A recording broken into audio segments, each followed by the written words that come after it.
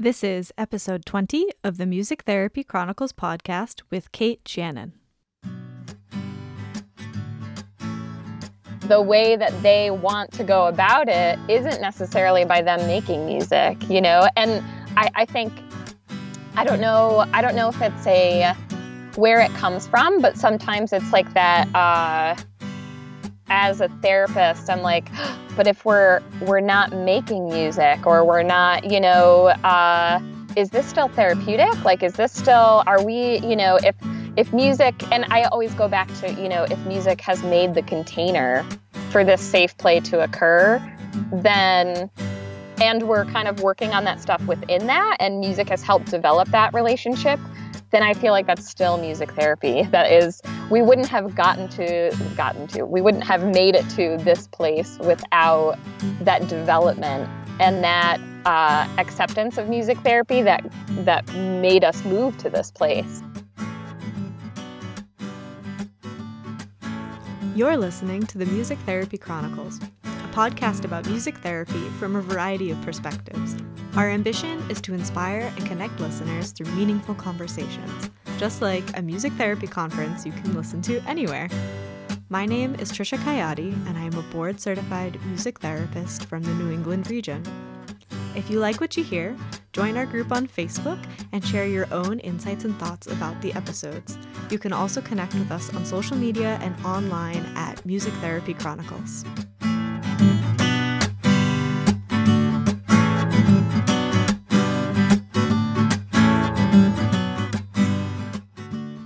Welcome back to the Music Therapy Chronicles podcast. I am super excited to share this conversation with you because Kate is so passionate about incorporating other modalities into her practice, and hearing her be excited about all the things makes me excited to learn more about how I can incorporate these modalities into my practice, learn from other individuals, things like that. So hopefully this conversation has you feeling inspired as well. So a little bit about Kate.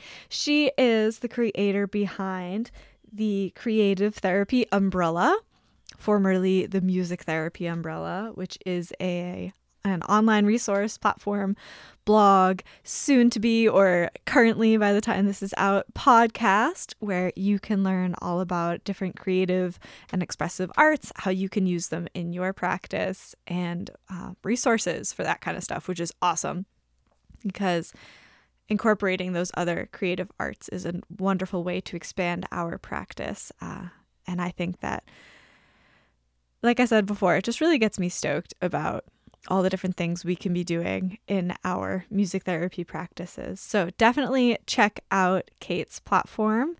And here's a little teaser for you. I am on one of her episodes. I think we'll be releasing these in conjunction. So if you've listened to hers and you've come here, welcome to the Music Therapy Chronicles. If you are listening to this and are excited to check hers out, you can go hear my voice some more. Maybe learn a little bit about me, some of the ideas I have for interventions and what have you. So definitely check her out, show her some love, tell her you were sent from the Music Therapy Chronicles podcast. And I hope you enjoy this conversation. Really quick, if you're liking what you hear, please leave us a review on iTunes. It helps this podcast be more visible. Check us out on social media at Music Therapy Chronicles. Join our group on Facebook. Start a conversation there about what you're learning from the episodes. Also, feel free to send me an email at feedback@musictherapychronicles.com if you want to be on an episode, or if there's someone you want to be on an episode. I've had a few emails lately of people reaching out, which is awesome, guest suggestions, and also topic ideas, things that you're feeling like you want to learn more about, you want to hear about, you want an expert's opinion on. So feel free to send us an email or a message on Facebook or whatever, and I'll see what I can do about finding someone with that expertise to share with all of us on the pod. All right, that's enough of me rambling. Please enjoy this conversation with Kate Shannon.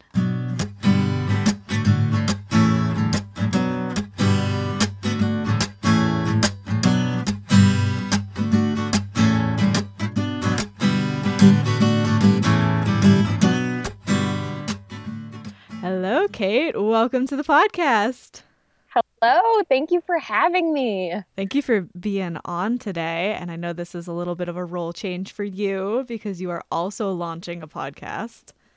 I am. It's so exciting, but it's really fun to be on this end. And I'm excited to have this experience as well because I think it'll make my podcast better, my interview skills better. So I'm excited. Yeah, I can relate to that. So, I guess I'll say this now. We are releasing these episodes in collaboration. So, Yeah. if you came here from Kate's podcast, welcome to the Music Therapy Chronicles. And if you're listening to this show and just learning about Kate's podcast, go ahead and fill in the blanks for us. Sure. So my podcast is called Creative Therapy Umbrella, the podcast, and it'll be releasing by this time it'll be out. So hopefully you're listening. And if you haven't checked it out, go check it out. It's a ton of fun and I'm really excited for it. So awesome. Yeah. We'll dive more into that later. But so tell us a little bit about yourself. Sure. So where to begin? I grew up in upstate New York, which is it's a very large place when people refer to upstate New York. So I grew up in way upstate, which is outside of the Adirondack Park. And I grew up there and just absolutely love being in nature, being in woods, hiking, camping, all that stuff is a big part of who I am and actually goes a lot into my self-care.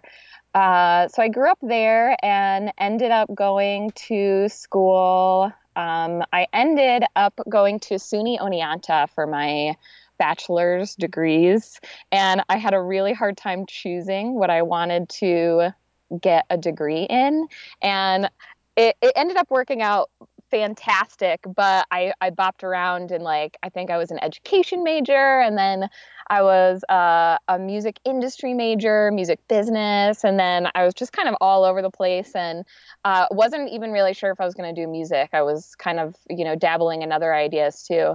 But I ended up getting a bachelor's degree in music and a bachelor's degree in anthropology. And so, yeah, it's a weird combo. But the part that I really loved about it was my capstone projects for a lot of those classes that I took in my undergrad were about it was really the ethnography of music and of how people value music and creativity. So learning about other cultures and how they used music, and that's kind of what eventually led me to music therapy. But was music a form of entertainment in culture? How is it in our culture? How is it in subcultures of American culture? All these different roles of music and how it was used. I was really, really interested in learning about that. So that's what kind of led me on the anthropology side of things. And then I just can totally nerd out about archaeological nerdy stuff all day long too. So, give us some fun facts about that. Oh my gosh. Okay, so one of my favorite is, so there's actually two, and they're both mummies. One of them is, I think I'm probably not pronouncing it right, but it's Otzi the Iceman. And he was found, gosh, I think it was over 5,000 years ago. His body was mummified, and he was mummified in, I think it was the Alps. He had all these markings over his body. They actually are like tattoos. They're kind of these small inked markings. And some of them are all these different lines. Some of them are circles.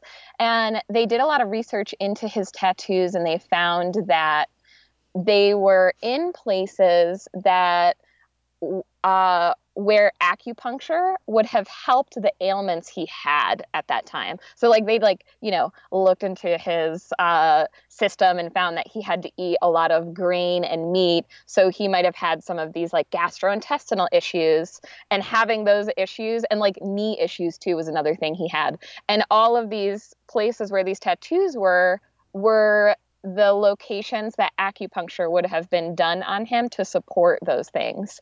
So they were there's all this research and seeing if it's a connection between that, which is just so much fun. And then there's another one that's probably one of my favorites. It's the Siberian Ice Maiden. She is this, if you haven't looked her up, she has this amazing tattoos, but you can look them up online and see her mummified as well. And she was I actually took this in, like, it was a gender archaeology class that I took, and we did a lot of her case. I think she was found in 1991, and which was really cool because she was found by a woman archaeologist. So it was like, yes. But she, like, really broke open a lot of gender archaeology, kind of some of the ethnocentrism and kind of that gender inequality that happened within research when looking at archaeological digs, which was really cool because at first it was like, oh, I think they called her like the Siberian princess. She had this massive burial. There were like 6 horses that were buried with her. She had her coffin was like, I think it was like 10 feet long. Her headdress was 4 feet, just the headdress she was buried with. She had like all these amazing tattoos, and very, like, her tattoos were really spiritual related. So they thought that maybe she had some sort of, if she might have been some sort of spiritual leader. But after they kind of looked into it more and then like looked into the gender biases, they were like, there's no way she could just be a princess in this culture. Like, why isn't she a queen? Why isn't she the leader? Maybe she is like a spiritual leader. So it's a really cool case in itself of just looking at it, but then looking at it too from gender biases that occur even in research. It's really amazing. So, yeah. Those are cool. I Yes. appreciate those tidbits. Awesome. Yeah. All right. Take us back to not quite present day, but Yeah. you got your 2 degrees, your 2 bachelor's Yeah. degrees. Then what happened? Yes. So I actually ended up working for a little while. I wasn't sure, didn't really, I knew about music therapy because my older brother had actually, his first semester of school, he did music therapy, and then he ended up switching. So I'd heard of it, but I didn't really have any idea of what it was, and it didn't really feel like it fit with me yet.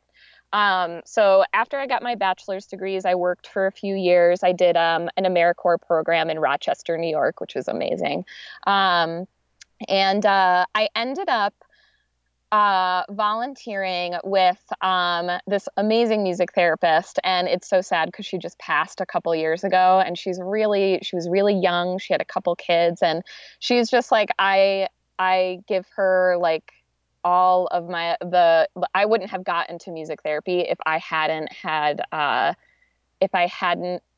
volunteered with her. So she just like broke open this amazing world for me, and it was just so awesome. I volunteered with her for like 6 months, and once a week would go there, and she worked at an ARC with adults with developmental disabilities. And it was just, I remember like the moment it clicking, like I think she had like some lollipop drums. She had a song on that she was playing, and she was like running around the room and like moving the drums up and down, and the clients were having so much fun, and she was having so much fun. And I was just like I'm getting chills like thinking about it, because I was sitting there and I was like, this is amazing. How is this a job? It's so cool. So I think that was probably the moment where I was like, I need to go do some music therapy and go look more into it. So yeah. So I then went to, I eventually ended up at Nazareth College, where I got my master's in creative arts therapy with a specialization in music therapy. And their program is really cool because it is it's like a combination. They have the core classes that you're taking with art therapists and music therapists. And the core classes are, mental health counseling related. So it's counseling skills, family therapy, group therapy. It's really mental health focused. And then you have like your other classes where you specialize in music. But we even took some classes with like social workers and other mental health counselors, which was a really cool, I think it really affected me as a therapist, and we'll probably get into more of like, that's why I want to start my podcast and want to continue on that route too. So it was just an amazing experience. And after I graduated, I did my internship at Mary Cariola Children's Center in Rochester, which was just the most amazing experience ever. It was so much fun. Such a I can't even put into words like the learning curve that happened in that short amount of time. But we did lots of Nordhoff Robbins style sessions, but then also a really great balance of group sessions as well that were much more like structured with activities. And it was just such a great balance. And I really love I still seek out that kind of a balance where you can have this space for improvising and moving on the moment musically and through play and whatever. But then have these other sessions that are kind of structured and you kind of follow through stuff. And I loved it there. And then I worked for about, oh gosh, I think almost 4 years, 3.5 years at a place in Rochester, Spectrum Creative Arts. I worked there for a while. I interviewed Megan last week. Yes. I had actually just talked with her and I was like, yes, Megan, Wade, Noah, they're all fantastic. Spectrum was such a cool place to be. They just value creativity so much in so many different approaches. It was just a fantastic place to be. It continued to shape me who I am today and what I value as a therapist. And I learned so much from them. And I know they have, I'm not sure if they have an intern now, but they have a great internship program there. You get to learn a little bit of everything. And I think actually we had talked about this, Trisha, when I interviewed you. It was that place where I was like just dipping my feet in all these different things. And it really helped me learn what I like. But then it also helped me learn things that I wasn't such a huge fan of, but then I felt comfortable doing them too, which I valued so much. So it was hard to leave there, but my husband and I ended up uprooting out of Western New York and moving to Colorado. So we're in Denver now, and I've been working at my current job for almost 2 years. And so I currently work with kids. It's about like a half and half split. So kids who have special needs, and then kids who have life-limiting illnesses. Sometimes those cross over where there's special needs with life-limiting illness, and there's kind of some crossover there. But it's amazing and it's really challenging, especially the life-limiting part for the kiddos for sure. But I was just talking with a parent, actually, or no, it was a nurse, I think, yesterday. And she's like, I just get so humbled so frequently. And I was like, yes, like there's so many times where I can just get in my own mind and start going. And then I come into a session and it's just like, oh my gosh, like just huge reality, humbling. And then I feel like that goes with me throughout the rest of the day. I feel like I get to learn so much too from those sessions. Yeah, so that's where I am now, working with just amazing kiddos with an amazing team. So it's awesome. How do you handle those life-limiting situations, and what can you say to other people who might be experiencing that? Yeah, I think it's a lifelong lesson. I feel like it's different for every kid. So I've had a couple of kids pass, and each kid, it's interesting because I feel like I end up finding a way there's the anticipatory grief that kind of happens where sometimes you're in a session and it's like, oh my gosh, this kid has, they gave them 2 months. Like that means I might only see them 4 more times. And it's hard for that stuff to not sneak into your sessions. But I think it's really great information too, because I think it's speaking on the interpersonal stuff that's happening within the session when stuff like that comes up. So like for me, when that comes up, it's like that moment where it's like, okay, be here now. Just be here. And just being here is the best thing that you can do for this kiddo in this moment. And then there's the afterwards part once you're out of the session. That's I think the harder part that I still have trouble navigating. For me, the thing that has worked really, really well is I have a journal, and I think I read this somebody mentioned something similar to it on Music Therapy Hospice and Palliative Care, the Facebook group, which is awesome to be a part of if you're doing any type of palliative end of life work.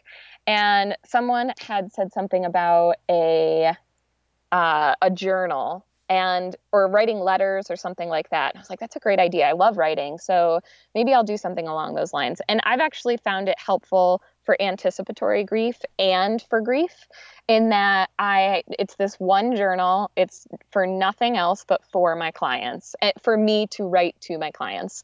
And I kind of just went at it and just jumped in of like, whenever I was having a feeling, especially if I was at home and had those feelings, because then it was like, oh, boundaries, like this is work stuff, but it's really important and it's coming up. So I want to find a way to get it out. And so in my journal, I usually write it, I'm ending up writing it to the client. And it really is just like my thoughts, my feelings towards them that I'm thinking about, anything that really comes up in that moment. And I'm writing it kind of to them in that journal. But then it just stays there. It doesn't go anywhere. It just stays right in that journal. It's more for me. But I think sometimes, especially when there's those moments where you don't get closure and, a kid passes, really unexpectedly, those are the times where I feel like I really lean on that to kind of have more of that closure for myself also. But then for the anticipatory grief, I feel like it's been really valuable because that I think sneaks in sometimes too when you're not at work. All of a sudden it's like something reminds you. I remember I was watching, this was like a terrible, terrible idea. I had a client that passed and like a week later we were like, oh, let's watch Coco. I hadn't seen Coco yet. And I was like, yeah, let's do it. Like, it'll be great. I had to stop it. Like there's one part and I can't quite remember where it was, but there was so much with the death and the afterlife stuff. And I was like, whoa, like too much is coming up. I have to pause this. And I like went and took a while, wrote in my journal. We ended up watching it, a month or two later when it was just a better place to be. But I think you have to be really careful of those things that can jump into outside of work. And it's, I value those too. I wouldn't change it that happens, but I think it's finding an outlet to help support those too. Yeah. Yeah. I think of that. For me, journaling is really a self-care thing too. So to have a separate space where it's kind of professional self-care, Yes. it's important for your own preservation, but also if you're going back to review goals you've written in your journal, you're not gonna flip through some more maybe triggering things. That's in a different location. So that's a great technique to use, I think. Yeah, I feel the same that it's like I journal also for self-care. And I felt really conflicted in thinking about like, should I just put this in my regular journal? But it feels just so separate. And I think too, there's something so intimate about it. I like even thinking about where that journal is. It's like way down in the bottom of my desk, like where, it's like, this is my very intimate space, and I feel like it is just such an intimate space, similarly to the sessions at that time when you're in that type of work. It just feels so intimate that I just want it to have its own separate space for it to just kind of flourish in that space too. So, yeah. Well said. Thanks. I wanna let that sink in, the heaviness of that conversation before we move on. Mm-hmm. So you have lots of experiences with, I'm going to say, different modalities of therapy. And one of your favorite is play therapy. It is. Dive yes. into that. Tell us all about that. Go ahead. Yes. So, okay. Well, I think what got me on this too, especially my master's degree, introduced play therapy, Sandtray. We did, shared classes with art therapists. So we were doing, had that experience of creative therapy stuff right from the get-go for me, which was awesome. I loved it. And I am also, I feel like I'm not the most like super musical person. Like I almost didn't even get a music degree in college. I love music and it's one of my favorite things, favorite ways to create, but I also really like creating through art. Um, and I only realized this recently through play. I play D&D, Dungeons and Dragons, and that mode of play, it's just play. It's adult, where you're role playing and you're using your imagination to solve these really fun problems. And I really love doing that. And it's really, now that I'm getting some experience doing play therapy and learning more about it and studying it, I'm like, this is just the adult version of some of this stuff. It's just playing. But so what really got me into learning more about play therapy, I had these great introductions and I feel like that seed had been planted. I had this phenomenal teacher in my master's, Dr. Domanchik, who was a play therapist and just fantastic teacher. And I think he planted that seed a long time ago too. But we, what I think really got me going on it more is that now doing this type of therapy that in some palliative care work, but I've also really dug into it too on working with kids who have autism or have different disabilities. And they're, for me, something that I value so much working with clients is finding the client's genuine autonomy.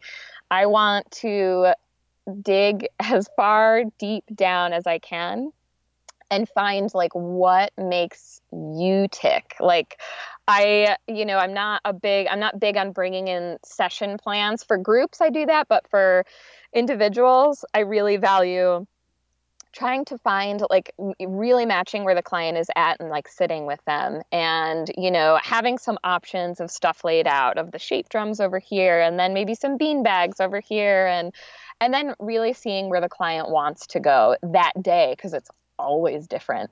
And what I've found happening, and I found this happening when I started at this job, and so many clients that I work with a lot of clients that are 12 and under, and a lot that are actually 5 and under too. So really in that play stage where pretend play is just starting to flourish, and they're engaging with other people but wanting to do that pretend play stuff too. And so my nerdiness of what playing Dungeons and Dragons totally comes out and like, yeah, I'm a dragon, okay, I'm gonna be a dragon. And being in those moments with kids, I found so many times that the music, and it's my thing too, where I'm like, okay, I'm trying to engage them with instruments or something, but they don't want to. They want to pretend play. And then I might add some music, of like, ooh, this is a scary thing that's happening, da, da, da, make up something that's happening. And they love that and seek that out. And that continues the play. But it's not necessarily that they are playing music. They aren't making music, but we're being in music together. And that relationship has just, I can't stop thinking about it. I can't stop seeing it in a lot of the sessions that I'm in. There's this really great article. It's called But I Want to Talk to You, and it's perspectives on music therapy practice with highly verbal children on the autism spectrum. Grace Thomas wrote it, and it was just, I think, published in this year in the Nordic Journal of Music Therapy. And I found that and I was like, yes, this is exactly what's happening.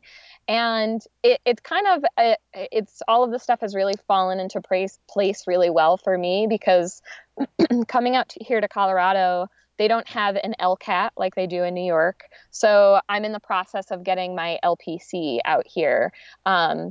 Because the master's degree that I got in New York set us up for licensure. And so out here, I just need to get my supervised hours and a class or two, and then I'll have a counseling license as well.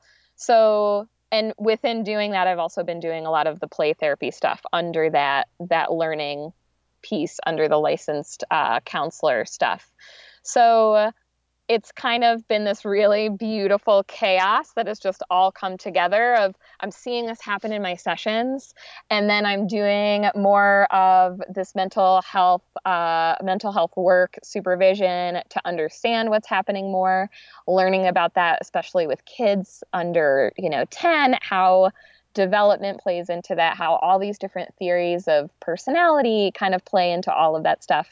And just it's all kind of like smashing together right now, which is really exciting and a little bit overwhelming at the same time.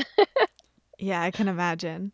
So Yeah. the mental image that I got from all that is a lot of what I've seen when I've attended, conference presentations or CMTEs or whatever about trauma informed music therapy and how that's very play therapy um, centered or can be. And so I've had sessions too where I have done more of a play therapy model and incorporated the music or kind of created a soundtrack per se to whatever we're doing. And in my brain, I'm always like, this is what our profession talks about for trauma centered therapy. And this client I'm working with is not identified as having a trauma diagnosis. So it's nice to be validated and hear that, it's just Hmm. how children process. It's just how they learn. It's just how they go through the motions to learn the skills that we're trying to get them to understand. Yes. And I felt exactly the same way too. When I read this article, it was like, yes, especially that particular article was on, working with kids who felt that was happening with autism. So there was that trauma wasn't necessarily there, or it wasn't the main thing, or maybe it hadn't come out yet, but it really wasn't. It was, this client has autism and they're doing music therapy for developing, pragmatic skills, but pragmatic language stuff, social language. But the way that they want to go about it isn't necessarily by them making music, And I think I don't know if it's a where it comes from, but sometimes it's like that as a therapist, I'm like, but if we're not making music, or we're not, is this still therapeutic? Like, is this still, are we, if music, and I always go back to, if music has made the container for this safe play to occur, then, and we're kind of working on that stuff within that, and music has helped develop that relationship, then I feel like that's still music therapy. That is, we wouldn't have we wouldn't have made it to this place without that development and that acceptance of music therapy that made us move to this place. The other day, I just had a kiddo come in, and I have a feeling this is related to school starting, lots of changes, lots of more sensory processing needing to happen throughout the day, comes right from school to my session. So when the client came in, the first thing they said was, I don't want to hear any music today. And they covered their ears. And I was like, okay, that's, no music today. Let's play. And I kind of had all these different things out. And so we played for a while, and eventually music came out of it. But I feel like even there might have been an older part of me that would have been trying to get the music a little bit, like really being like, okay, well, maybe we'll just start with this, or maybe we might do this. But I feel like the honoring what he was advocating for in the moment, that he didn't want music, but he wanted to play. He was still super excited to come into the session, and honoring that, we were able to move to that space, which was great. And even if we didn't, I feel like it still would have been therapeutic. So It's kind of like what comes first, the music or the therapist? Which yeah. am I? In Uh-huh. another episode that should be out by the time this is released, I was talking with the person about how silence, allowing time and space for silence, can be music therapy. We're in charge of the soundscape, and if what the client needs for the soundscape is 10 minutes of quiet, then we're at liberty to give that to them. Yes, Yeah. so much. And we might Yeah. be the only person who can, and Yep. uh I think in some ways we're a little more flexible with that kind of stuff. I'm not a speech therapist, I'm not an OT, but I think it would be different for them to allow just time to sit in silence. Yes. And I feel like where that would happen is I was just talking about this in supervision in my with a social worker for like mental health counseling, in that if a kiddo comes into a session and asks for that there, that might be the place where that might happen more. So, and I felt like this play kind of stuff, for me anyway, has fallen more on a mental health side, even for kids who are diagnosed with some type of, if it's autism, Down syndrome, a cognitive delay, a processing delay. It's more, I feel like this shift in, it's like a mental health piece of, I like, I feel really passionate about honoring what the client really needs. And, not there's so much throughout their day where they have to do this, this has to come next. And it feels really against the grain for me to have sessions where it's like, you have to do this. If you're, the only time is if someone's not being safe, obviously. But, you know, I feel like it's my job to be flexible and to figure out and to be the researcher in that moment of how can I connect to you? Like, how can I, if you're coming into this session, it's my job to figure out how I want to connect to you, or not how I want to, how I can connect to you, how I can get there. Which path do we take today to get there? And if you're closing off this one and this one, then I'll try this one and this one. And maybe that path is silence for 10 minutes, and that's okay. And that, I think that just honors so much of the genuine, the authenticity of those clients, especially as little kids. I feel like I want to do that more. I feel like it's not there enough for little kids. Well, and that encourages them to advocate for themselves, even if it's, I don't want to hear music today. And then showing them that when you advocate for yourself, if the time is appropriate and conducive, we can meet those requests. Mm-hmm. Yeah. Yes, absolutely. Yeah, that advocacy piece is so important. And that reflection too, like, when a client says that, and I feel the need to say like, oh, you really want some quiet time today. Like your ears have taken in a lot. You're busy in your mind. There's mindfulness in that. There's helping the client recognize that understand their need, and not just, I need this, and then, oh, that's why I need it. That being that mirror, that reflector to say like, I understand what you're saying. You need this because, and then that feels so therapeutic too, to just help put those things back out there for the client to hear, if they're in a place to hear them, and then to process them, especially if there's 10 minutes of silence. Yeah. It's a great time to process that. For sure. So how can people out there who have not really tried play therapy, are doing music therapy, how can they start to incorporate that in their sessions and into their practice? Well, I think a big important thing, just like we are constantly advocating for music therapy, you have to have a credential, you have to have education. It's not a one-course thing to go be a music therapist. But as a expressive therapist, play is one of those modalities that we can, as long as we're practicing within our scope of practice, that we can take some techniques from, just like we do with speech, PT, OT. I think the best thing to do is go do training. Go find, there's different types of training you can do. There's so many different styles, approaches. There's directive, there's non-directive. I think too, if you can consult or find a play therapist, go talk to somebody. I feel like every person that is a play therapist that I've talked with just lights up when I'm like, I'm a music therapist, but I'm interested in supporting this play within my scope of practice, so that I'm not, shutting down other modes of creativity just because we're in music. We're in a creative session. Like, how can I continue to support that? And I think there's a great podcast, Lessons from the Playroom, that is Lisa Dion's podcast, and she is the founder of Synergetic Play Therapy, which is a particular approach, and it's really fantastic. But that podcast has been just all these just fantastic nuggets of information of learning about play. So I do have some stuff. This is a goal of mine on my blog, is to have more of this stuff. I have a couple things up of using like tracking, which is a basic play therapy technique, and reflection, which is a counseling, but reflection within tracking, which is a play therapy technique.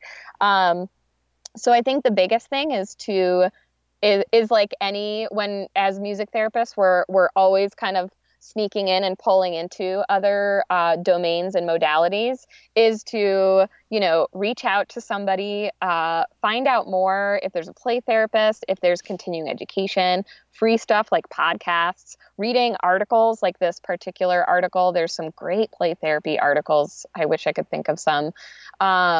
There's tons of play therapy books too that are helpful.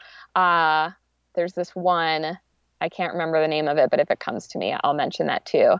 And I think the big thing too is respecting that, to be a play therapist, you also have to have 2 years of, doing, I think it's like 150 hours of contact time, or, doing continuing education. There's supervision piece to it. So it's just like music therapy, where you have to have a considerable amount of additional education and supervision to get registered as a play therapist. But there's a lot of ways where play and music are just completely overlapping, just like play and drama, and, play and art, and play and speech, or music and speech, and, music and PT, OT, all of that stuff. We really just kind of lay on top of all of those things and overlap in a way. I'll link the resources you mentioned, but if you think of any others, Awesome. throw them out and I will send you the book too, whatever the book is. I think it's like Developing the Play Therapy Relationship. It's actually like a workbook. It's fantastic. It's awesome. I like that. I like interactive things. I feel like I learn more Me from too. them. Me too. I'm always so hesitant to actually fill it out though, because I'm like, oh, but wait, I should write this down in a separate journal or something. So in 5 years, it'll be completely different. My answer will be different. My approach will be different. Exactly. We're always evolving and changing. So that's actually a really good segue. Your platform went through a name change. You're building all these things now. Tell us all about that. Yeah. So my website was called, it still is, you can still go to musictherapyumbrella.org, and it's it actually came from a place of, it's actually started from burnout. So I had about a year ago had a pretty significant phase of burnout that I went through. And I actually did Ami's, the course. It was amazing. It was life-changing. I have the journal that I kept from doing all of the modules throughout it. It was just so amazing, and helped me understand burnout, and helped me understand my own needs in work, in home life, in, all these different places of what balance I need. And it was just a great self-reflection, like a year of self-reflection stuff. It was awesome. So I did that, and that really, really helped me understand what I was missing and kind of where my burnout was coming from. And so I ended up starting the blog and my website, and kind of like dabbled on and off in it, and didn't really get serious until like maybe like 6 months ago. I started getting more serious into it. And as I was doing this, I was like, I called it Music Therapy Umbrella because I identify as a music therapist first. I feel like that is my identity. And this might change we are ever evolving. And maybe in 5 years, I might identify as a counselor first and a music therapist second.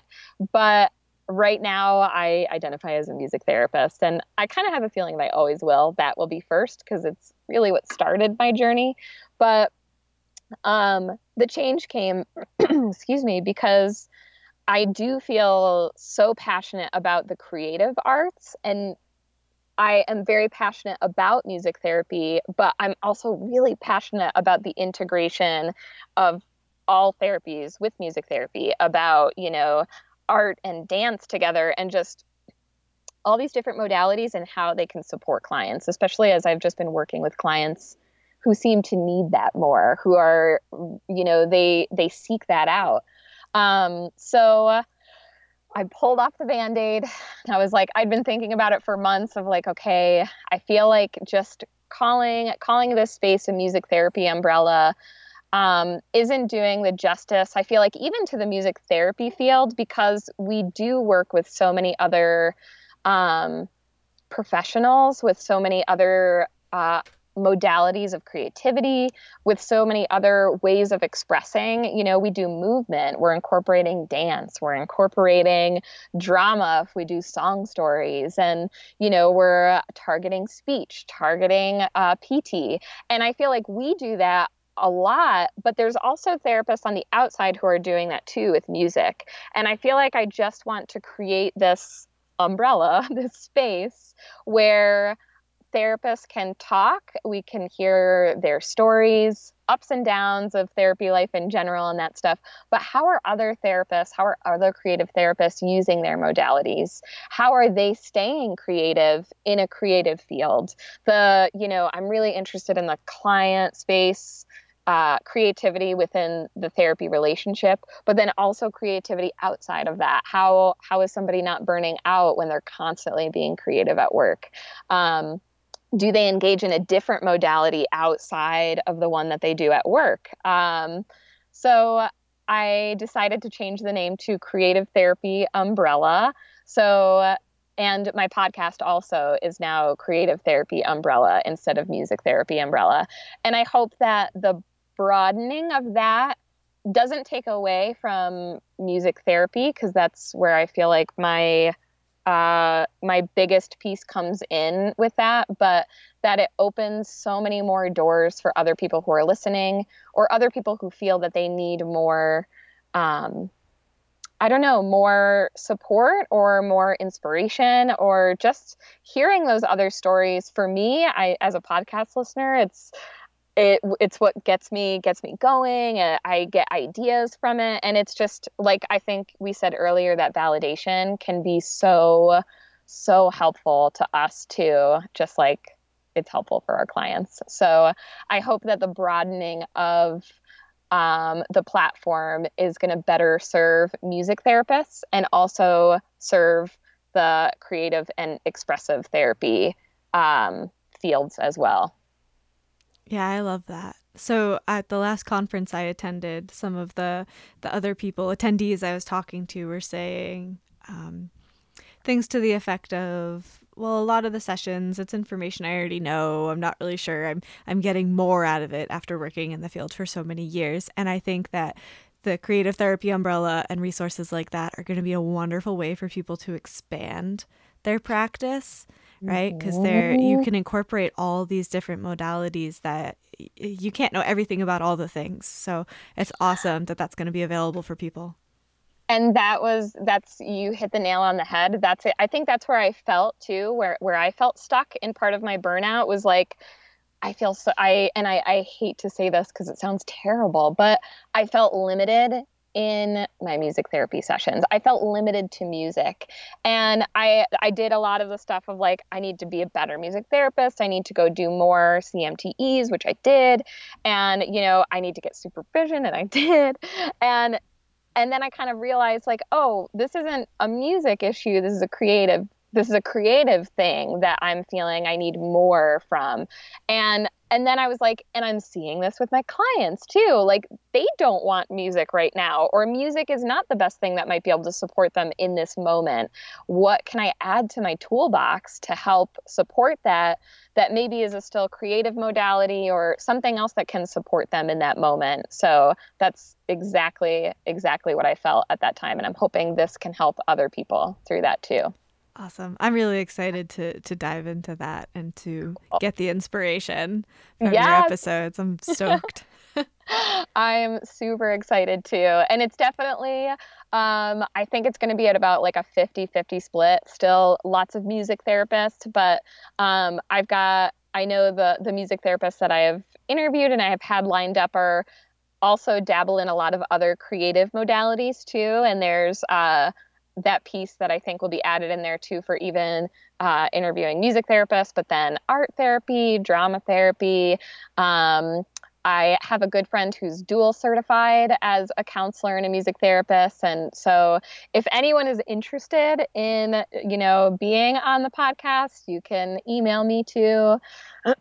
My email is creativetherapyumbrella@gmail.com. But I'm interested too in anyone who knows who works with other expressive therapists, creative arts therapists, if speech, OT, PT, mental health counselors who use creative modalities, same thing. I just want to really make this umbrella broad to really support people as much as possible, as much as it can do that. Awesome. Hopefully some of the listeners I'll put the email in the show notes. So hopefully some of them will be reaching out to you. I look forward to it so much. I love feedback. Kate is a great host also. So if you're worried, she makes it very, very easy conversation, good topics. I just started this and I'm really bummed because when I interviewed you, Trisha, we didn't do it, but I'm doing a Would You Rather segment at the beginning and I've gotten a lot of people to send them to me from like Facebook and a bunch of different places. And it's been a really fun way to start the podcast and just hear the ridiculousness of some of the Would You Rathers. So that's been a really fun part to add that little game and play element into that. Yeah, I like that a lot. Yes. You made a good segue again for me. Are you ready to move into rapid fire, or would you like to add anything? Alrighty. Good. So you know the questions. At this point, it's not like exciting for the guests because most of them know the questions. I've binge listened enough.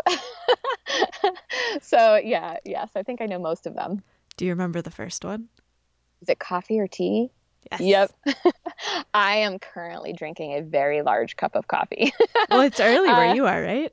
It is. Yep. It's just about 9. So, but I absolutely love coffee. Although I'm pretty energetic without it, especially in the morning. So I don't need it, but I really, really like it. So I've dabbled with the idea of moving to decaf, but I haven't gotten to that point yet. So, but yeah, I do love coffee. Although I have to stop drinking it. I cannot have it after 12, or else like I'm like just a busybody for the rest of the day, and then I can't sleep, and so I have to be really particular about when I drink it.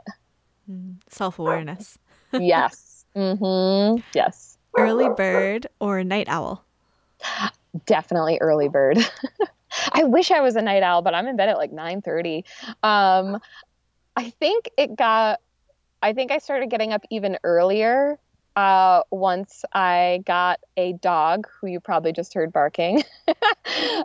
She's a puppy. So it's like 5:30, 6 o'clock, 6:30 in the morning. She's up and ready to go and barking at a squirrel or whatever. And so that's gotten me up even earlier, but I really like getting up in the morning. I just have natural energy and want to like get up and start working on stuff. And half the time I don't even drink coffee until like 8 o'clock, and I've already had energy, and then I just add more to it, which sometimes isn't always the best.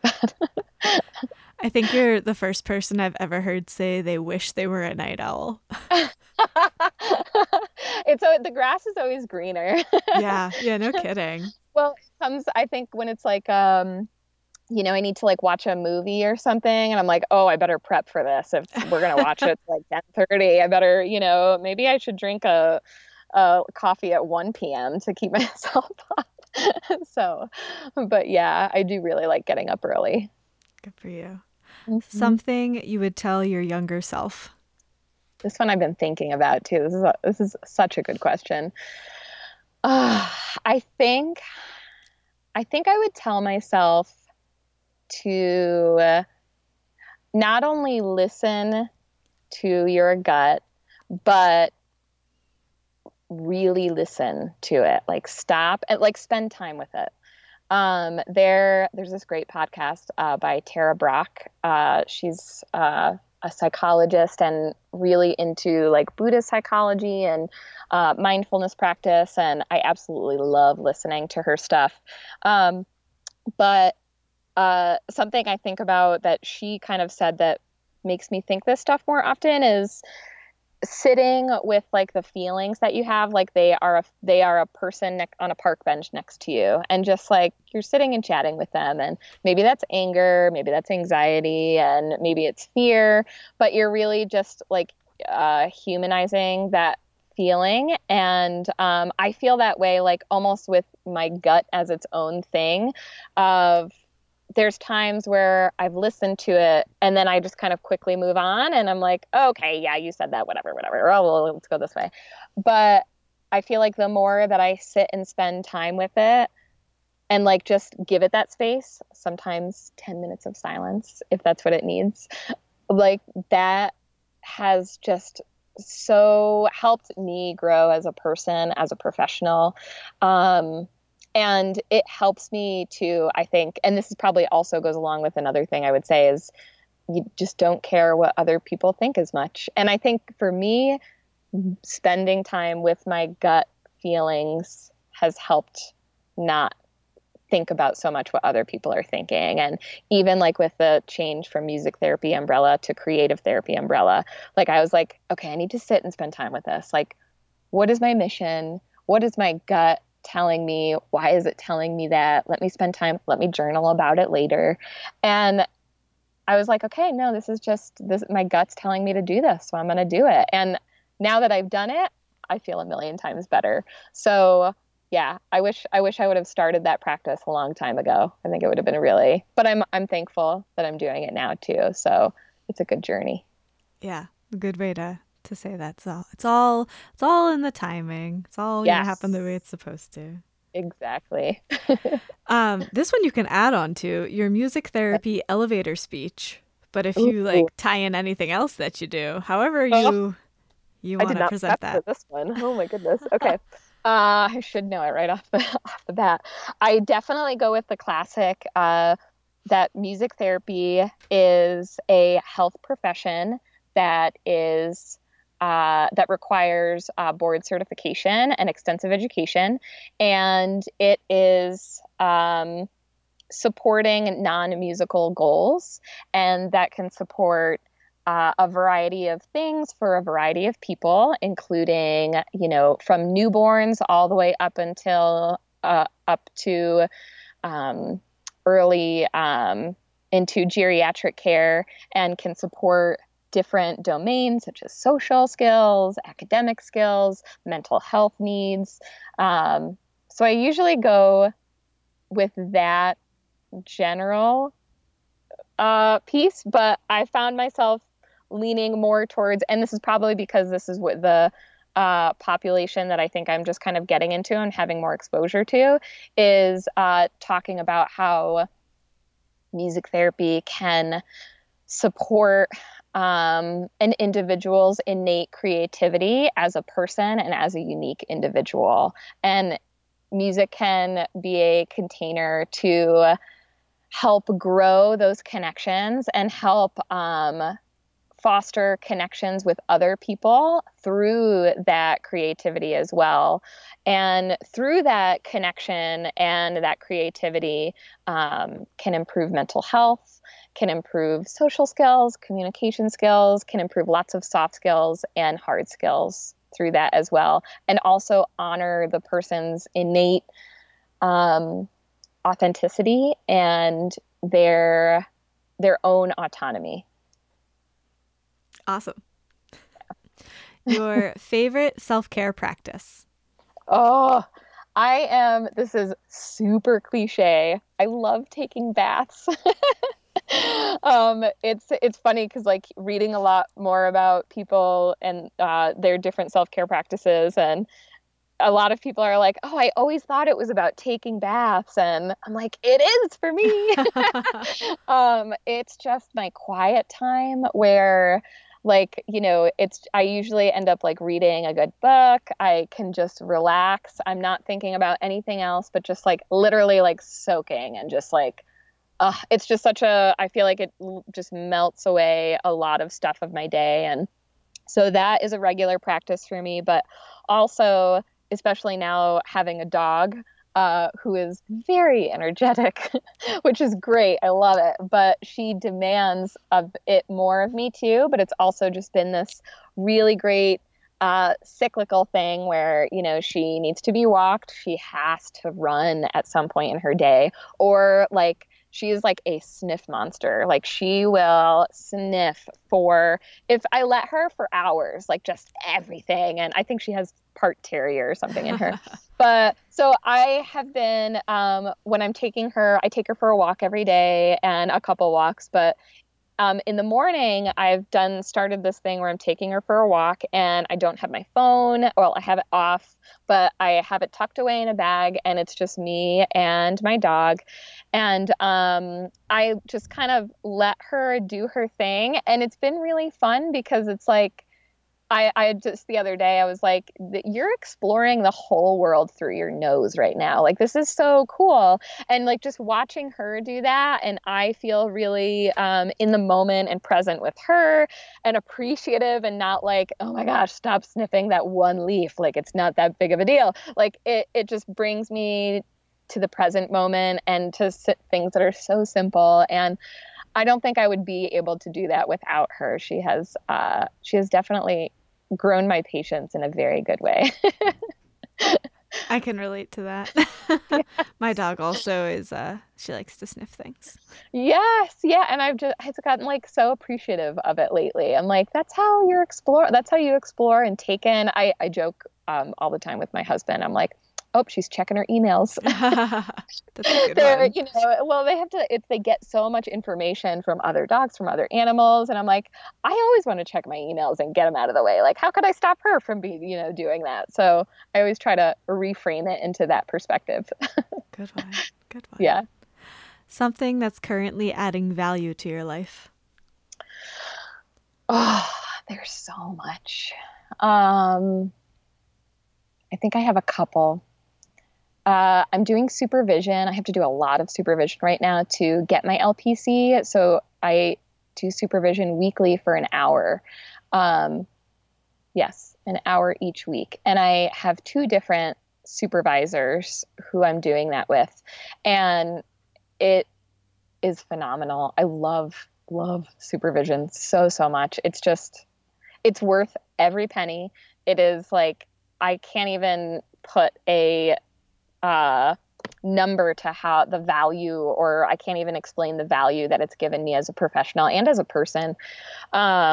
So that's adding a lot of value to my life, I think, for sure.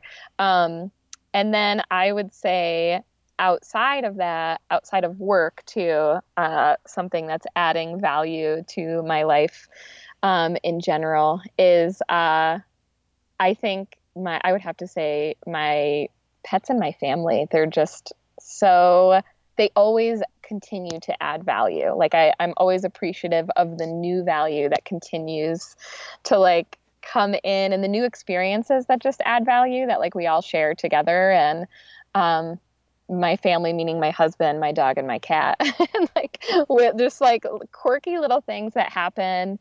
The other day, my dog really does like to chase my cat, and she's getting better, but they were sitting, like 6 inches apart from each other. And it was like, oh, this is so amazing. Like, we've grown to this place together. It feels so good to have those moments. They just make me so happy. Awesome. That's a great way to express gratitude for the little things. I love that. Yes, for sure. Your favorite intervention or song to use in a session? Oh, this is such a good one. I don't know if I have like an all-time favorite. It can just be your current favorite. I know you ask this on your podcast, so you have tons of intervention ideas. They're all like jumbled in my head now. I have this one that I've been using right now that I really like. And it's actually, I just sent it out in my newsletter. It's called Little Leaves, and I saw it. It was a poem. I can't remember who wrote it, but it was a poem on like a teacher's bulletin board, and I was like, that is a perfect song for a song. So I just wrote a cute little melody to it. And I use like cutout leaves, and I love felt boards. Felt boards are like one of my favorite things to use in sessions. And so we have these cutout leaves, and what we do is we kind of like throw the leaves around, and then you have to gather them back up with the song, and then you put them in the parachute. And then once you get the parachute going, you do this big like whoosh part, and then the leaves go everywhere. So it's really fun because you're making a total mess, but it's like an appropriate way to like make a mess. And it's just so fun to see clients' faces like light up when the leaves go everywhere. It's just so, so much fun. And then we go back and pick them up. So we're working on some, of that fine motor stuff. And there's the one part where it's like whoosh, where I hear a lot of kiddos like start with the W or do the ooh sound, which is really cool. But I love it because it leaves a lot of space for exploration and honoring nature too, which is really fun too, to incorporate that and talk about leaves or look out the window when leaves start to change. And that one's been my favorite right now. Although the leaves haven't started changing here yet. They're not totally there. So I'm ahead of the game a little bit. I don't know how they are by you. Like one or two trees, but okay. It's getting cool here for sure. Nice. Yes. Yeah. Fall is coming. I like that. I'm going to use that for sure. I've done a similar thing. I think last year I did spring. It was like the winter to spring transition, and I had snowflakes and flowers in the parachute. And I was like, we want to get the snowflakes out and we want to keep the flowers in. So we're going out with winter and we want spring. And similar idea. They had a lot of fun with that. I love that. I'm totally going to steal that. Please do. There's this other song during that time of year. It's called When the Gnomes Go Underground. I don't know how I found this song, but it's on somebody's SoundCloud. It might be like a Montessori song. Maybe it's something like that. But When the Gnomes Go Underground, super cute about gnomes in spring and hiding under roofs of snow. But it talks about flowers too. So that is, I usually use the parachute with it, but now I'm going to add that to it because that's such a fun element. Awesome. Oh, yeah. I love this. Brainstorming ideas. Me too. All right. So where can people find you, connect with you? I'll put your email so people can be on your podcast, and I'll put a link to your website. Yes, that is awesome. So my website is creativetherapyumbrella.com. And my podcast will be out by this time, so you'll be able to find me on iTunes. And then also on my website there, you can listen to the podcast there as well. My email, creativetherapyumbrella@gmail.com. Instagram too, it's Creative Therapy Umbrella. So I love, love, love, love hearing from people. Connecting with people is just one of my all-time favorite things. So I tell people all the time, just feel free to reach out with any questions, anything you're interested in. If you have a good would you rather, send it my way. If a guest or you want to be on the podcast too, or if you want more content on the website, reach out and let me know. I absolutely love feedback and I love connecting with people. So awesome. Yeah. We'll link all that below. Thank you so much for talking with me today. This is a great conversation. Yeah, this was so much fun. And I'm really excited to release these at the same time. It's going to be so great.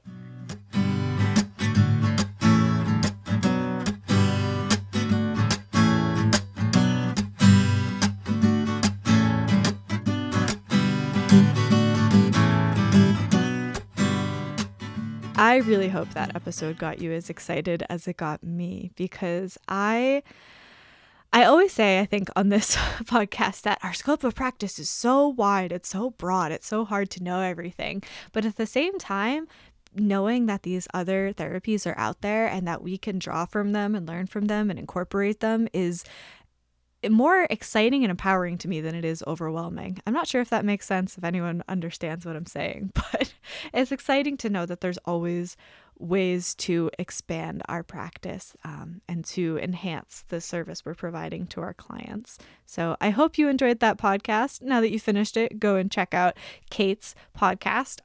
the Creative Therapy umbrella. She has some great content lined up and more in-depth conversations about incorporating these other modalities into your practice. As always, please leave us a review on iTunes if you feel so inclined. Also, if you're looking for another way to support the podcast, you can check out our Patreon at patreon.com/musictherapychronicles.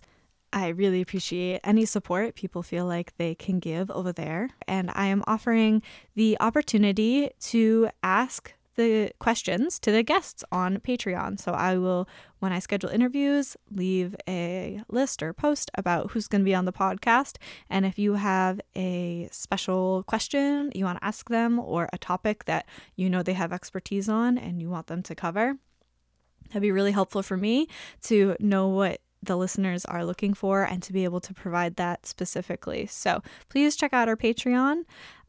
Check us out on social media, join our Facebook group. You can get in contact with us there. And if you or someone you know wants to be on the podcast, please send an email to feedback@musictherapychronicles.com. Alrighty, have a wonderful week, and I'll see you in the next episode.